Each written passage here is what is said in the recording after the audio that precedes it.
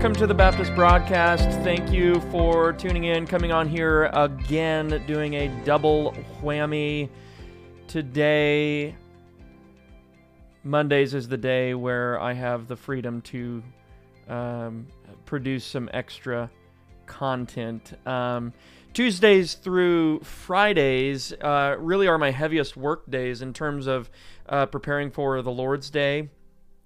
And Mondays are kind of my lighter days, so I have time to actually to get on here and do the show. So sometimes I get an opportunity to do it throughout the other days, but most of the time it's going to be Monday. Hey, before we get started here, keep in mind there's a newsletter, joshsummer.substack.com. Go subscribe to that so you can get on the mailing list. There is a paid subscription option that is inexpensive and comes with extra content. Right now we're going through the Baptist Broadcast Elanctics edition, where I am reading through some manuscripts that I've written over the last year or so, dealing with refuting bad doctrine, refuting false doctrine. So maybe you can benefit from some of that. Plus, the subscription helps to support even this production here, even though this production is free of charge. Click subscribe down below. Subscribe to the channel if you're watching on YouTube, and give me a thumbs up if this is a helpful episode. Don't forget to click that bell for continued notifications. If you are tuning in via Anchor.fm, Spotify, iTunes, thank you for being here. Share the podcast if you can, and if you have a place to share it, and obviously if it's beneficial to you. So let's get right into it. And we're going to, I want to perform some exegesis on James 1:17, because in the current conversation on the doctrine of God, James 1:17 is very, very important. It's something that's not actually being talked about very much.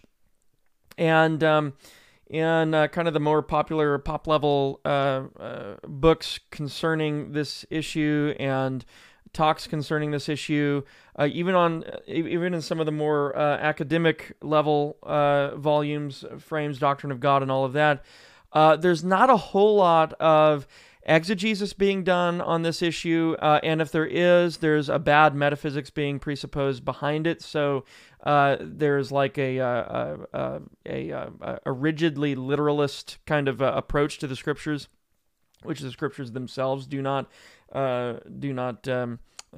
play by.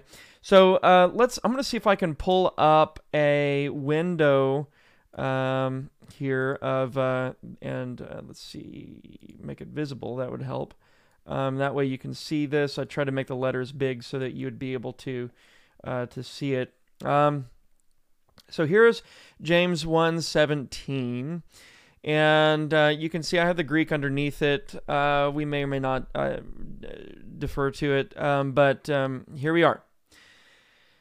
Now, let me qualify by saying that biblical theology is not going to put together for you a comprehensive doctrine of the Trinity. Biblical theology and systematic theology need to be distinct, although biblical theology is foundational to systematic theology in one way or another. We need to be sure to keep those two areas of theology, those two modes of theology, if you will, distinct, because if you smash the two together, you end up in the world of biblicism, and you're not able to make distinctions that you would otherwise make. You're not able to use terms you would otherwise use, and it's not a good policy. It would, in the final analysis, what a full-fledged, consistent biblicism would have you do is deny the laws of logic, without which you wouldn't be able to interpret the scriptures in the first place. It would have you deny any kind of extra biblical language like the word Trinity, covenant of works, covenant of grace, and so on and so forth. You'd have to deny all of that. You wouldn't be able to preach sermons that didn't use explicitly biblical language. So, we want to make a distinction between biblical theology and systematic theology, as well as the other branches of theology as well. And that being said, when we're talking about a systematic formulation of the doctrine of God, which is going to use technical terminology, it's going to use philosophical terminology in service of talking about the doctrine of God correctly,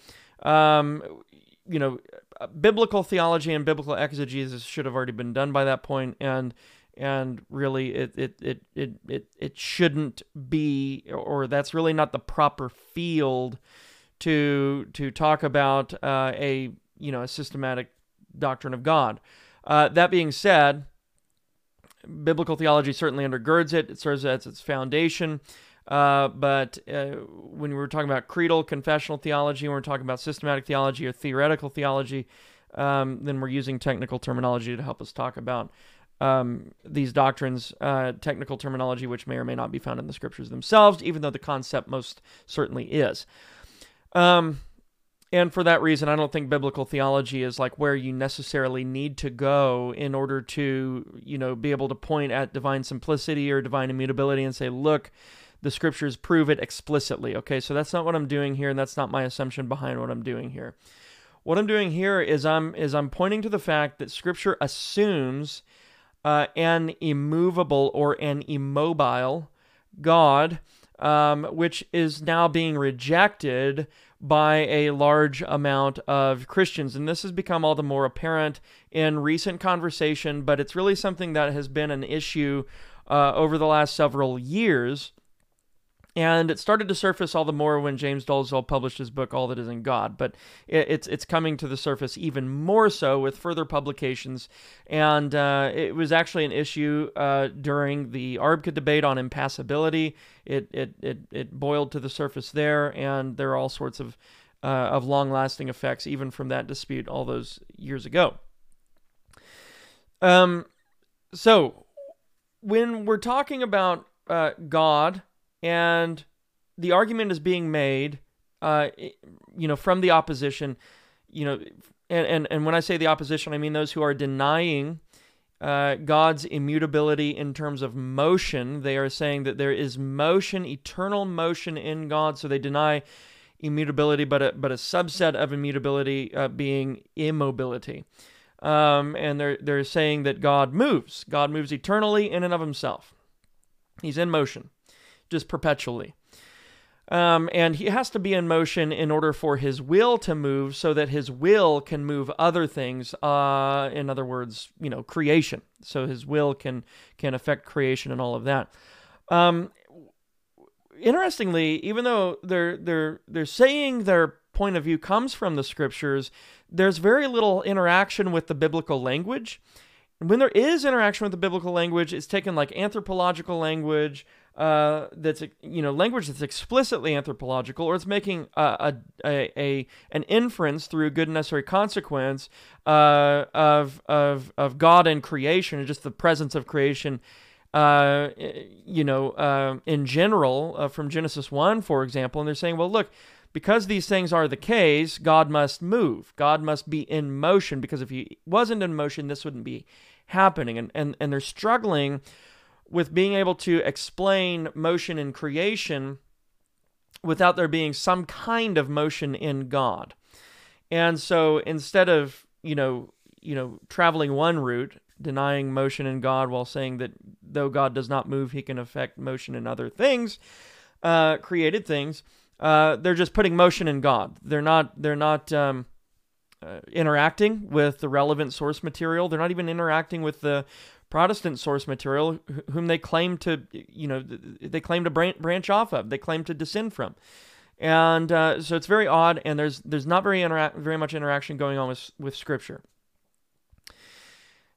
And if there's any interaction going on with Scripture, it's certainly not happening with regard to James 1:17. There's not been a deep, from what I can tell, there's not been a deep interaction with this text. As you can see, the text on your screen is, every good gift and perfect gift is from above and comes down from the Father of lights, with whom there is no variation or shadow of turning. Now, this is the New King James Version, and I could pull it up in any other version. In substance, the versions agree. And now here we have created things. good gifts, let's say, perfect gifts coming down from above. So there's change there. There's movement from those gifts. There's movement in those gifts. Those gifts are coming from above to us. So there's some kind of change going on there. And of course, we are changing and receiving those gifts, going from one state of not receiving the gifts to the other state of receiving the gifts. So there's all kinds of change going on with regard to what is created, the blessings themselves, and the people receiving the blessings, of course. But look what James says. He says, these gifts come down from the Father of lights, with whom there is no variation. That term variation, paralage, it just means no change. Uk paralage means no change. And that term for variation, paralage, is just a general word for change. It just denies change in God generally. But then the text gets more specific. It says there's no variation, there's no change, or shadow of turning, tropes. And you could render it this way. You could say, with whom there is no change or shadow of change. All right? But tropes is a different word, and tropes has historically been understood, and lexically it's understood to apply to the revolution of heavenly bodies. And I can show you here a lexical definition of the term. If you just give me a moment. Oops, why did it pull it up like that? All right, here we go. Let's see if I can make it a little bigger. Trope, a turning of the heavenly bodies. It even cites James 1:17 there, often so in the Greek, written from Homer and others. Okay, so anyway, you get the idea that the term there is more specific than paralage. Paralage refers to change in general. So you have uk paralage, which means no change. There's no change in the Father, or shadow of change. There's no inkling of change. And that second word for change, tropes, refers to the revolution of heavenly bodies, which all the ancients obviously would have associated not just with change generally, but specifically with motion. So here, change and motion are being denied in God. You can look at a recent book that was published, Dr. Jeff Johnson's book, and I wrote a three-part review on this. Motion is explicitly affirmed in God ad intra. But the text here is telling us something totally different. And what I said just in the earlier episode that I made today, that a denial of Thomism is really just a denial of Augustinianism, and I made the claim also that the denial of Augustinianism is just a denial of apostolic Christianity, and this is exactly why.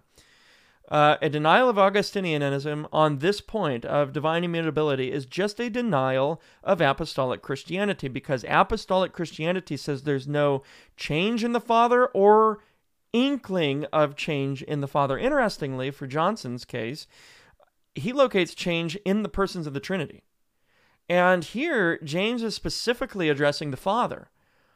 And obviously, according to classical Trinitarianism, we would say that the persons are identified with the divine essence, right? So the Father is fully God, the Son is fully God, the Holy Spirit is fully God. And so, of course, there being no change or shadow of change in the Father is reflective of the nature of the case in all the persons of the Trinity, because the fullness of the divine nature, the fullness of the divine essence subsists fully in each person of the Trinity, Father, Son, and Holy Spirit, and then they're distinguished modally or relationally one from the other.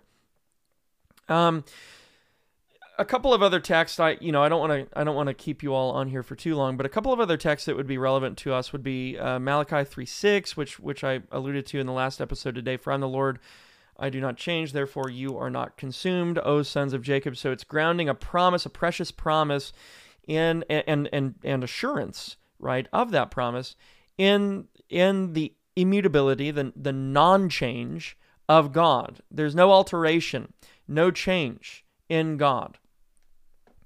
Another one is Numbers 23:19. God is not a man that he should lie, nor son of man that he should repent or change his mind. Has he said, and will he not do? Or has he spoken, and will he not make it good? And here the unchangingness is put in relationship with God's will. And that's the exact thing that is being said needs to be changeable in these latter days. What I would just tell you is to be very, very careful when you go about just trying to get away from a personality, and in trying to get away from that particular personality, you deny the objective truths that those personalities just merely discovered and repeated. You're not denying the personality anymore. You're denying truth, objective truth. And in this case, objective truth is being denied, and it's objective truth that is known through nature, and it is known explicitly through Scripture. Guys, again, I hope this was a helpful episode, and if you're listening, please share the podcast. If you're watching here on YouTube, click the subscribe button. Please subscribe to the channel and the bell for continued notifications. And don't forget about how do I do this? I'm not going to get this straight here. Don't forget about the newsletter, joshsummer.substack.com. I will see you there. Bye-bye.